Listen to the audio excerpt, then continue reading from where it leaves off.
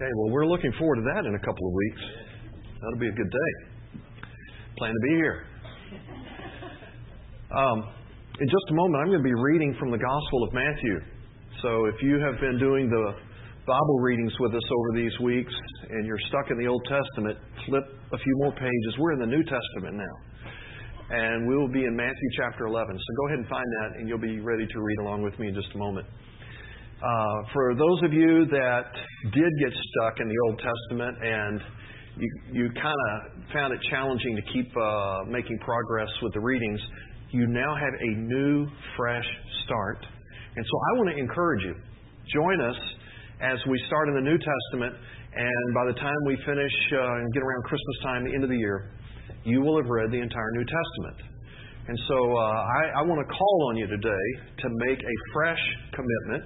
If you kind of got lost somewhere in the Old Testament readings, freshly sign up, say, I'm going to do it, God being my helper, and read with us across these weeks the New Testament. Now, if you're newer and you don't know what we're talking about, inside the program you'll find a little paragraph that tells you all about our Read Through the Bible effort.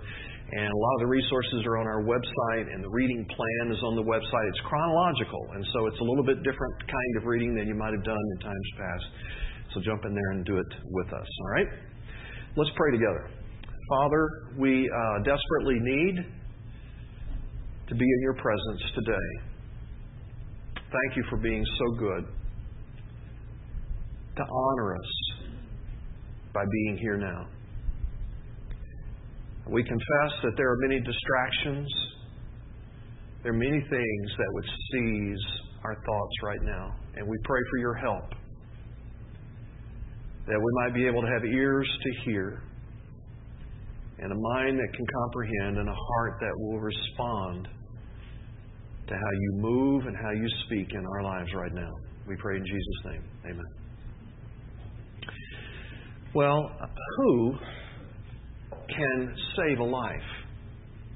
This was a question that I raised with you last week, and we began to talk about the work of lifeguards and how lifeguards will jump in the water and get in the water with you, and they will use their skill and their technique and their strength to retrieve you and save you out of perilous situations in the water. But who else has the power to save? Just think about that. You might consider a surgeon who has tremendous skill, capability, and you have a disease or a condition that has to go under a knife. And with his precision and care, he's able to operate in such a way that you live. Your life is saved. Maybe you'd want to think about somebody that serves in our police force or military who put themselves in harm's way to provide protection and deliverance and safety for you.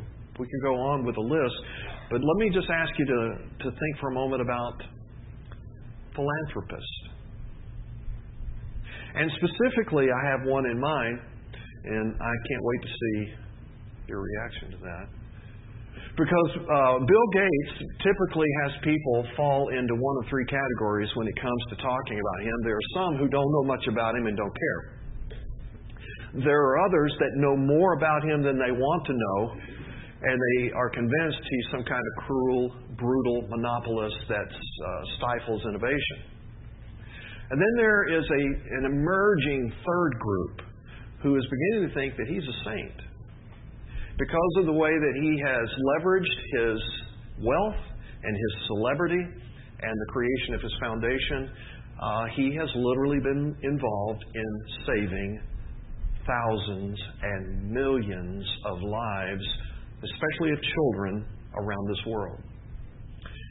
Some time ago, when Bill and Melinda Gates decided that they were going to put the vast amount of their wealth into a foundation and try to make some kind of positive difference in this world, they went on an investigative journey. They began to look at all kinds of things in terms of where should they invest their time and their wealth.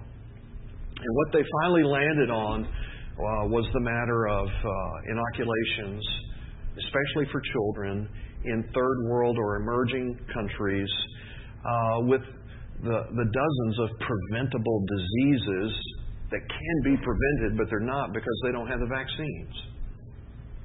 And because of his wealth, because of his celebrity, because of his ingenuity in just being able to get things done.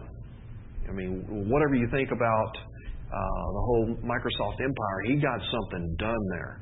And he brought that into this foundation and into this difference-making mode so that he's brought to the table national governmental leaders, pharmaceutical companies, NGOs, a number of other foundations and investors. And in that synergistic effort, they've made these kinds of differences just in recent times. I'm just talking about in recent months and recent years. For example, the hepatitis B that impacts our liver and liver failure, 3.4 million lives have been saved by their getting that kind of vaccine out into these kinds of environments. Measles, which we don't think much about here because we are so effective in being able to address it, it's deadly around the globe, especially with those that don't get the vaccine. 1.2 million lives saved since these efforts have been undertaken. The Hib bacteria, which can lead to meningitis and death, 560,000 lives saved. Whooping cough, same thing, 470,000 lives saved. Yellow fever, 140,000 lives saved. Polio, 30,000 lives saved. And the interesting thing about polio, and I have a high interest in that because it's also been a key part of a service club that I've been involved in, is that it's not just an effort to vaccinate and protect children, it's an effort to eradicate. So to this point in history, only one disease has been eradicated, and that was smallpox. Polio is so close, it's this close to being eradicated. And since Gates came to the game of trying to eradicate polio, we're just almost there. Whatever you think about him, you have to say, that's remarkable. That's making a difference. That's saving lives, bringing power to bear to save lives. But let me hasten to also point out, everything that we've just been discussing has to do with life here and now. What about the hereafter? What about the life that is to come? And you go, well, I don't know, it could be science fiction. I'm not totally convinced about an afterlife. Well, another great dividing mark for our culture. Those that believe in an afterlife, those that don't believe in an afterlife. And here's the fact of the matter, it tends to fall into these kind of categories. Those that believe in an afterlife have some kind of faith, whether it's a Christian faith or another kind of faith. Those that don't believe in an afterlife typically have no faith and have little value for faith. So let me just point out the obvious, that to do so is making a bet with your life. Okay?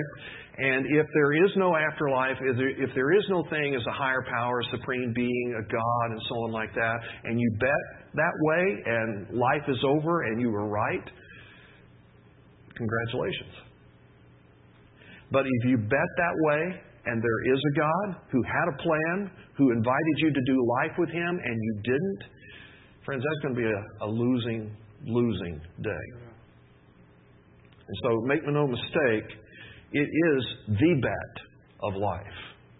Is there a God or is there not? And if there is, how does one rightly relate to that God? How does one know that God? How does one get saved from lostness or separation or disconnect from God to a connect, to a relationship, to an eternal kind of life with Him? Well, according to our faith and according to what the Bible has to say, that narrative unpacks like this.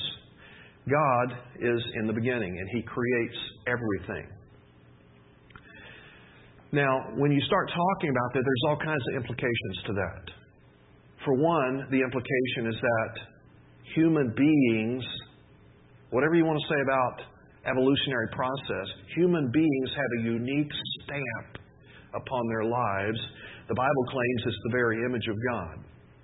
And so you see something, you learn something of God when you look at humanity because He's put His imprint, He's put His stamp on us. We are in His image, which means there's an intrinsic value, an intrinsic worth that He has placed in us. So He creates, and then out of that creation, where He's Lord, He's in charge, He says life will happen this way, life will be according to my purposes and my plans, my will, my ways. At a certain point, man rebelled. And there was a coup, there was a takeover, where mankind basically said, God, you are great, you are awesome, you're something else, but I want to run my own life. I want to make my own lordship type moves in my life. And so in response to man's rebellion, God judged. Because of the holiness of His character and not being able to be violated in that kind of way, He judged that rebellion and condemned mankind because of mankind's rebellion against Him.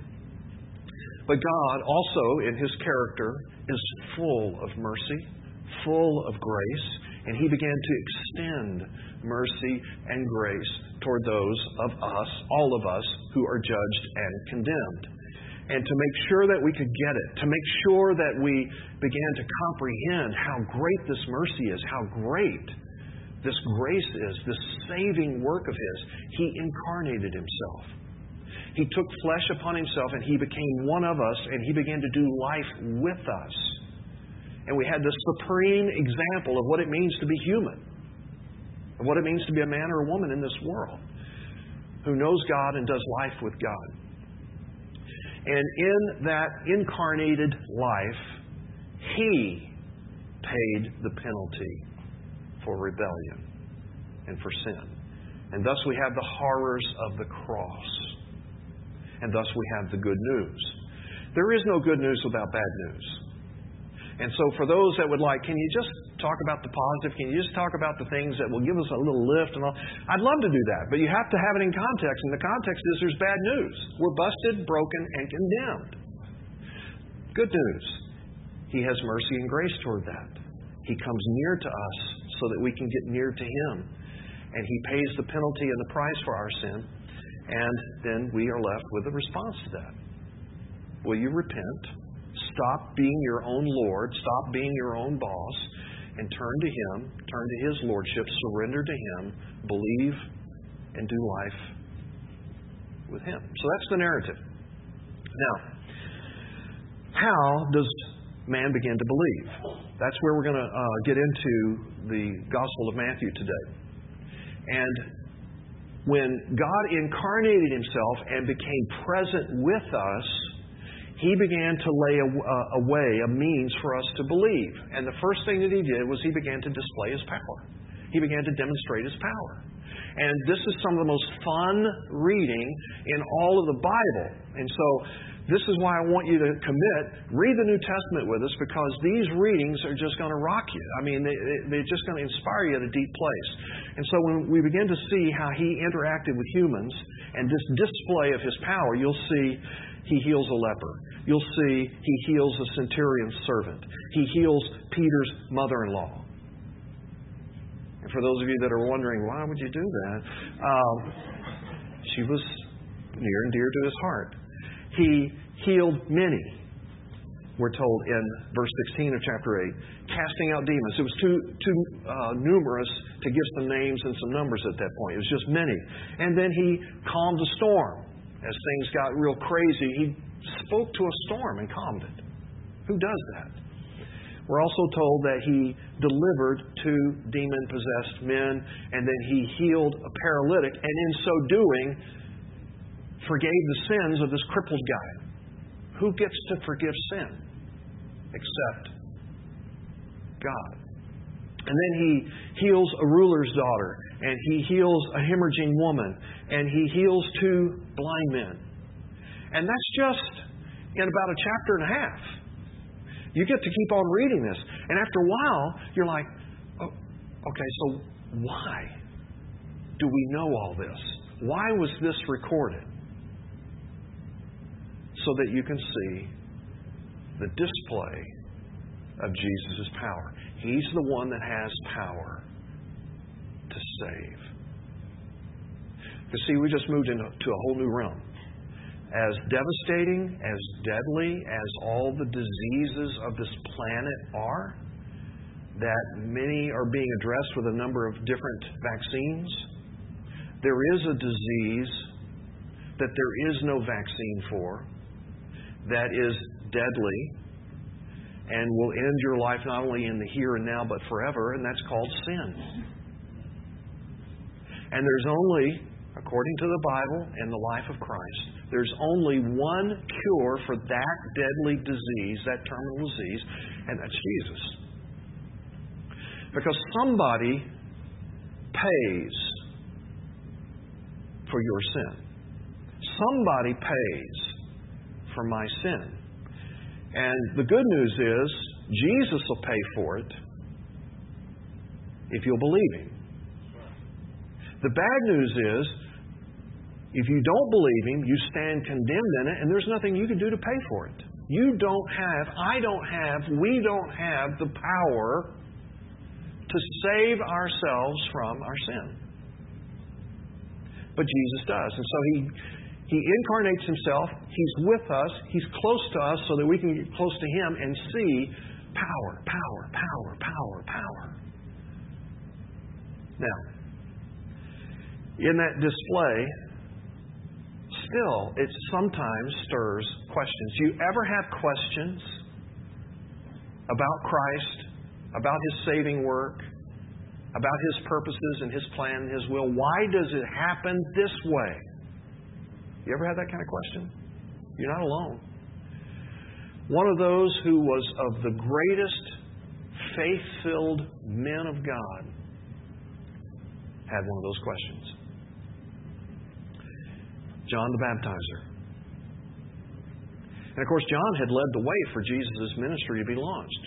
And John was out in the wilderness preaching, calling for people to repent, calling for people to go ahead and give up being the Lord of their own life and get ready to trust the Lordship of Christ. He'd already been all about that. Then he gets arrested. Then he's in this dungeon kind of prison thing. He's going to be decapitated. He's going to lose his head over this whole thing. And on one day, and he's hearing these stories about Jesus. Lepers are healed, blind are seeing, deaf are hearing, so on like that. He calls a couple of his friends over to like the jail bars, and he's talking to them through the jail bars, and he's like, go find Jesus and ask Him, are you really the Christ? Are you really the Savior? Are you really the one who has power to save? Or should we look for someone else? Now, how in the world can you ask that question if you're John the Baptizer? If you're the one that's already seen all these miracles and heard about all these miracles, you've had the power of God upon your life in the ways that John's had the power of God upon his life. How do you get to a point where you ask such questions? Friends, it's because the way Jesus is conducting Himself is so outside of John's preconceived ideas, he feels like he's losing his mind. I didn't think the Messiah was going to act this way. What is this? That's where we pick up the story in chapter 11. So look with me in Matthew 11.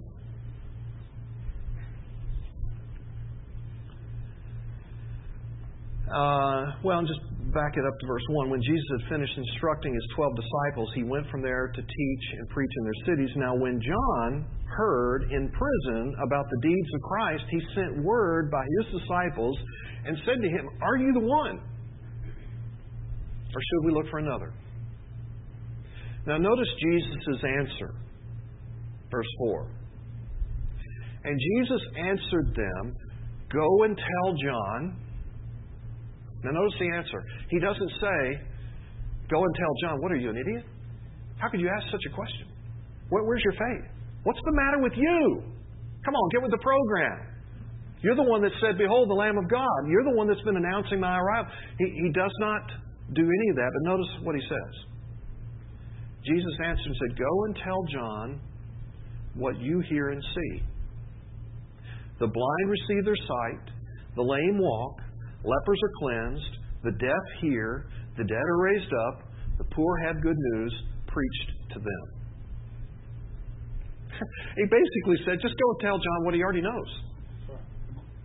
Go and tell him what he already has seen and witnessed for himself. Those are the indicators that I have the power to save, that I am the Christ, that I am the long-awaited Savior. Friends, that's a call for faith. Now, let me just pause here for a little bit and unpack some of this, because we all bring our own set of preconceived ideas. If I was Jesus, salvation would happen like this. If I was the Lord, I would conduct the purposes of God like this. So we all bring our own sense of preconceived notions. Let me just unpack this briefly from the larger weight of Scripture. In the first place, salvation is not deliverance from all pain. And so, if you have been thinking about whether or not you should be a Christ follower, and you're looking around at others who are Christ followers, and they still have a pretty good level of pain in their life. Man, life's still challenging for them. I don't understand why it's still so hard for them. They're talking about how good Jesus is, but Jesus ain't doing much for them as far as I can tell. It's because salvation never promised that you'd never have any more pain. Salvation promised that there would be a purpose to the pain, that there would be a presence of God with you in the pain, that there would be something redemptive that happens out of the pain. What a huge, huge thing. Salvation is not escape from oppression or injustice. You see, the people that began to follow Jesus in Jesus' day still had Roman oppression, still had dictatorial-type government pushing them around, telling them what to do, overtaxing them, etc. Still had the Pharisaical religious leaders making their lives miserable. They still had all this junk in life. Salvation did not give them an escape card from all of that. And salvation was not a ticket to prosperity. Now, friends, one of the most devious things that are happening in America around Christian faith is this thing that I keep bringing up to you called prosperity theology, where if you follow Jesus, He is going to bless you in such a way that you'll have the dream job, you'll have the dream bank account, you'll have the dream spouse, you'll have the dream kids, and so on and so on and so on. Friends, it just ain't so. Does He make a positive impact upon your life in that kind of way when He saves you? Yes, He makes a positive difference. Yes, there's a transforming thing that happens for you and will happen for a lot of people that are around you. But it is not a carte blanche guarantee, no more pain, no more problems, no more pressure and stresses in life, no more setbacks. That's just crazy. And that's a false gospel. And there's just been another newly released book that will probably be another bestseller along these lines. Some of you may have already gotten it. And I don't mean this to be any way condescending or harsh toward you. I just want to say, you've got to look at the rest of the New Testament. There's too many people that are having their lives martyred and going through all kinds of horrific sufferings for the cause of Christ for you to say prosperity theology is true. Okay, that's enough on that. So, what is salvation? Okay, it's not that. But what is it? Well, for one, it is a liberty. It is a freeing that happens to your life, especially from the penalty of sin. Okay? And that's the part that most of us are aware of. If Jesus takes our penalty for sin, and that's what the cross was all about, then that means I don't pay the penalty for that. I've been forgiven. My slate has been wiped clean. And whenever the day of accountability and judgment day in this life is over, I get to stand before Him and I get to be welcomed as a son or welcomed as a daughter. And He will have paid the price and the penalty. It also makes me free from the punishment of sin. Not just the penalty, but the punishment. The Bible talks about there being levels of punishment to sin. That there are levels of retribution. And Jesus will make statements like this, oh, it's going to be way worse for this guy than for this guy in the time of judgment because he hindered children from coming to me. And there's a lot of statements like that. And we are not only free from the penalty of sin, we get to be forgiven. We're free from the punishment of sin. Salvation is liberty, and salvation is life. You say, well, what's life? I kind of feel like I already have it. You know, I'm kind of like breathing, and I've got all the senses happening. I can feel and smell and taste and see and hear and all that kind of stuff. There's another whole level of life.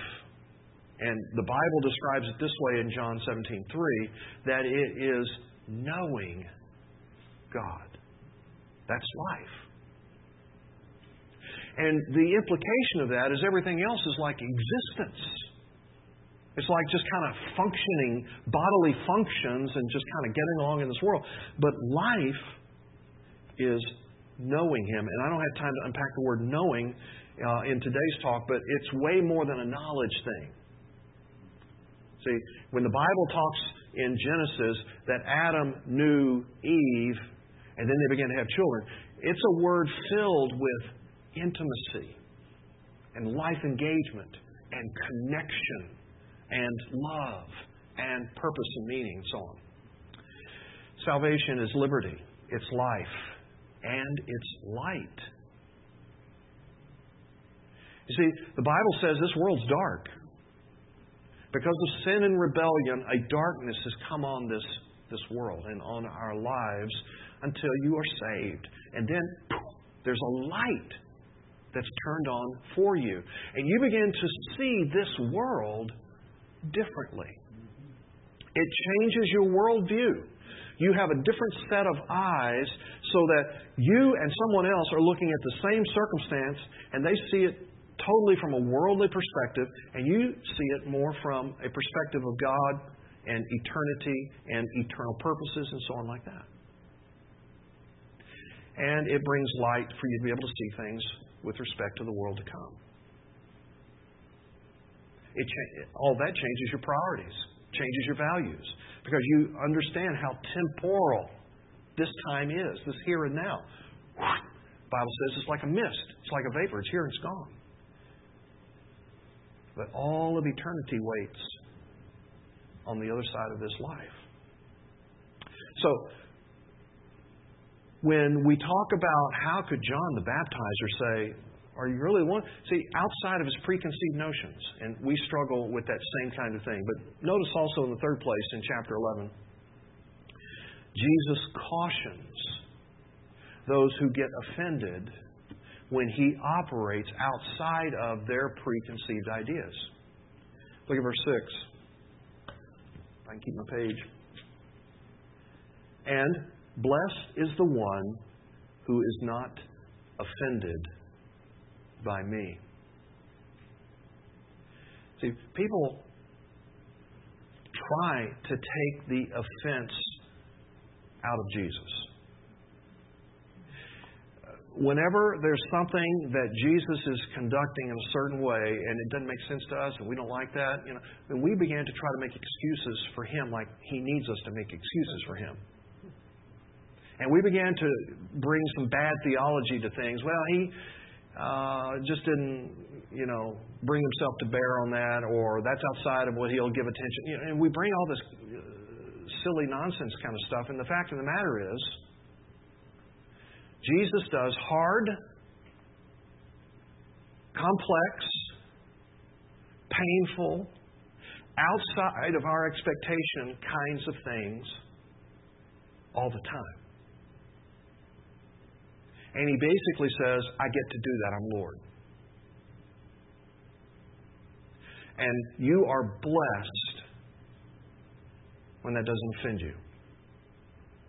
When you trust me, that I know better, that I'm going to do better, that my way is the wise way, you're blessed. And He gives caution to those who will be offended. And then as we move on down to verse 20, He's also going to warn those who have seen Him do so much. Look at verse 20. He began to denounce the cities where most of His mighty works had been done.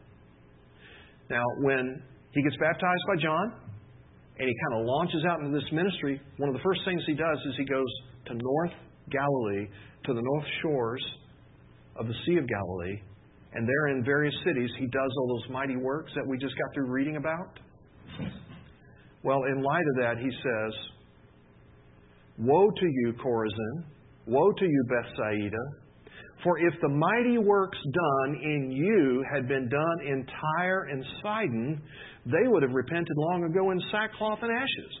But I tell you, it will be more bearable on the day of judgment." There's one of those levels of retribution that will happen in judgment. I will tell you, it will be more bearable on the day of judgment for Tyre and Sidon than for you. And you, Capernaum, will you be exalted to heaven? You will be brought down to Hades. For if the mighty works done in you had been done in Sodom, it would have remained until this day. But I tell you that it will be more tolerable on the day of judgment for the land of Sodom than for you. Now, what does all that mean? Let me say this real quickly. For reasons that Jesus knows and chooses, He makes Himself more manifest and more known in some places than He does in others. If that offends you, Jesus says you'll be blessed. If it doesn't offend you. If you think He ought to just do the same for everybody, everywhere, all the time, He doesn't. And He says, where I make Myself really clearly known and I manifest Myself in certain ways, I hold a higher standard of expectation there. Now, you just got through reading all the Old Testament, right? You remember Tyre and Sidon? They were extremely wicked cities. You remember Sodom? Extremely wicked city. Jesus basically says to Chorazin, to Bethsaida, and to Capernaum, if I had done for those cities what I did in your city, they would have repented and come to me. So you need to know, I am going to hold you accountable for all that I've been showing you of Myself. All these mighty works, all these miracles, all these healings, all these deliverances, and so on like that. If that doesn't bring you to faith, nothing will. And you'll have accountability for all that. So let me just say it to you this way, friends. The United States of America has been a Bethsaida or a Capernaum. Jesus has showed up in this country remarkably, noteworthy. The kind of ways that He has blessed and worked in our midst are reason enough for people to be brought to faith. And to not respond in that kind of way will have a high level of accountability to it. Let me finish with this, because you're needing a more positive, uplifting word, and here we have it. So in chapter 11, on down to verse 28, here's how Jesus wraps up this whole discourse. He gives cautions, He gives warnings. You've really got to pay attention to this. In verse 28, so, come to me, all who labor and are heavy laden, and I will give you rest. Now, what's the context for that? This isn't, I know you're really putting in a hard day's work at the job, so come to me and I'm going to give you that lazy boy kind of experience. You'll be able to kick back and life's just going to be better. That's not the context here. The context is for the person that has been laboring over the saving of their life, laboring over whether they can make it well between themselves and a holy God, laboring over all of the religious issues. He goes, if that's who you are, if you're laboring in that, if you're weary of all that kind of religious muck and mire, come to me. I will give you rest. Take my yoke upon you. Learn from me. I'm gentle. I'm lowly in heart. You'll find rest for your soul in me. For my yoke is easy and my burden is light. So, what do you do with what we've been talking about? Let me finish with this brief story.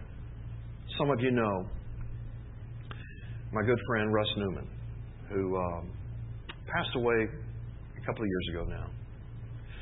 But I met Russ back in the early 90s, and we were serving together in a service club. And I was in my 30s, he was in his 60s. So I really considered a God thing that we kind of developed the friendship that we did because there was a lot of differences between us. And not a few times, Russ and I would get together somewhere for a hamburger. He would always say it this way, hey, about time for us to go get a hamburger. What do you think? So we'd go get a hamburger. And we would talk about our service club, and we'd be talking about projects that we're doing in the community to make a difference, and we would talk about a little politics, and we'd talk about the law a little bit because he was a lawyer, and we'd talk about faith because I was a person of faith. And on 3 separate occasions, I spoke with Russ very plainly because I loved the guy, and I was concerned and I cared about his soul. And on 3 separate occasions, I spoke to him very plainly and basically just shared the gospel with him, things that we've been talking about today. And Russ had a little religious background. His mother was a godly woman, and she'd had some influence on him, but he had wandered way far from all of that kind of stuff. And every time I would talk about Jesus and how we are designed to live life with Jesus and by the power of Jesus, he just nodded his head. I said, now, you understand what we're talking about? Yeah, I sure do. Well, what do you think about that? Hey, I agree with you. I think you're exactly right. And so I would say to Russ, well then, Russ, why wouldn't you make a commitment of your life to follow Jesus and be a Christian? And on 2 of those occasions, he said the same thing to me. He said, well, Scott, I've got too much respect for Jesus to do that. And I went, well, what are you talking about? He said, well, I know that if I became a Christ follower, and I believe all of it. I believe, everything that you've said about the New Testament and the gospel and about Jesus, and He has the power to save and so on. I believe it all. But I know that if I give my life to that, if I surrender to that, Jesus is going to look for some change in my life. I'm like, yeah? And honestly, he said, I still like to tell a dirty joke. I'm like, yeah? And I still like to, go do a few party things. I'm just sure Jesus would frown on. And I'm like, yeah? And I'm just not quite ready. Well, on those first 2 occasions, I have to tell you, I left those luncheons heartbroken. Because statistically, not even talking about how does God work in somebody's life, but statistically, somebody that's 60 and older, they hardly ever come to faith. They've become so set in their ways, their heart has been so positioned to be their own Lord, they almost never come to faith. And so, 2 of those occasions, that's how it all finished, and it just broke my heart. 3rd occasion, we were talking along the same lines, and he said, Scotty, my boy, I'm ready to do that. He surrendered his life to Christ. He made the decision for Jesus to be Lord in his life. He made that public with an act of baptism here. And for those of you that got to know him in the years that followed, he loved Jesus. Loved the church of Jesus. Served. Studied the Bible. Loved the Scriptures. When we had his memorial service in this room, there were people from all walks of life out of his history that were celebrating. Some of you remember a couple of them. Another story for another time. But there was testimony after testimony after testimony of how much Russ meant to them, and for those that knew him as a man of faith, of what his faith meant to them. Here's what Russ said to me in his last days before he died. Scott, you just have to keep telling people. You have to keep telling people. My biggest regret, I got a lot of regrets. My biggest regret is how long I took before I followed Jesus. How long I took before I began to just take the Word of God into my life. How long I took before I allowed Him to use my life to make a difference in this world. That is my biggest regret out of all of them, that I took so long to make that decision. He said, just keep telling people that. So I'm telling you that. What will you do today? Will you surrender to the Lordship of Christ?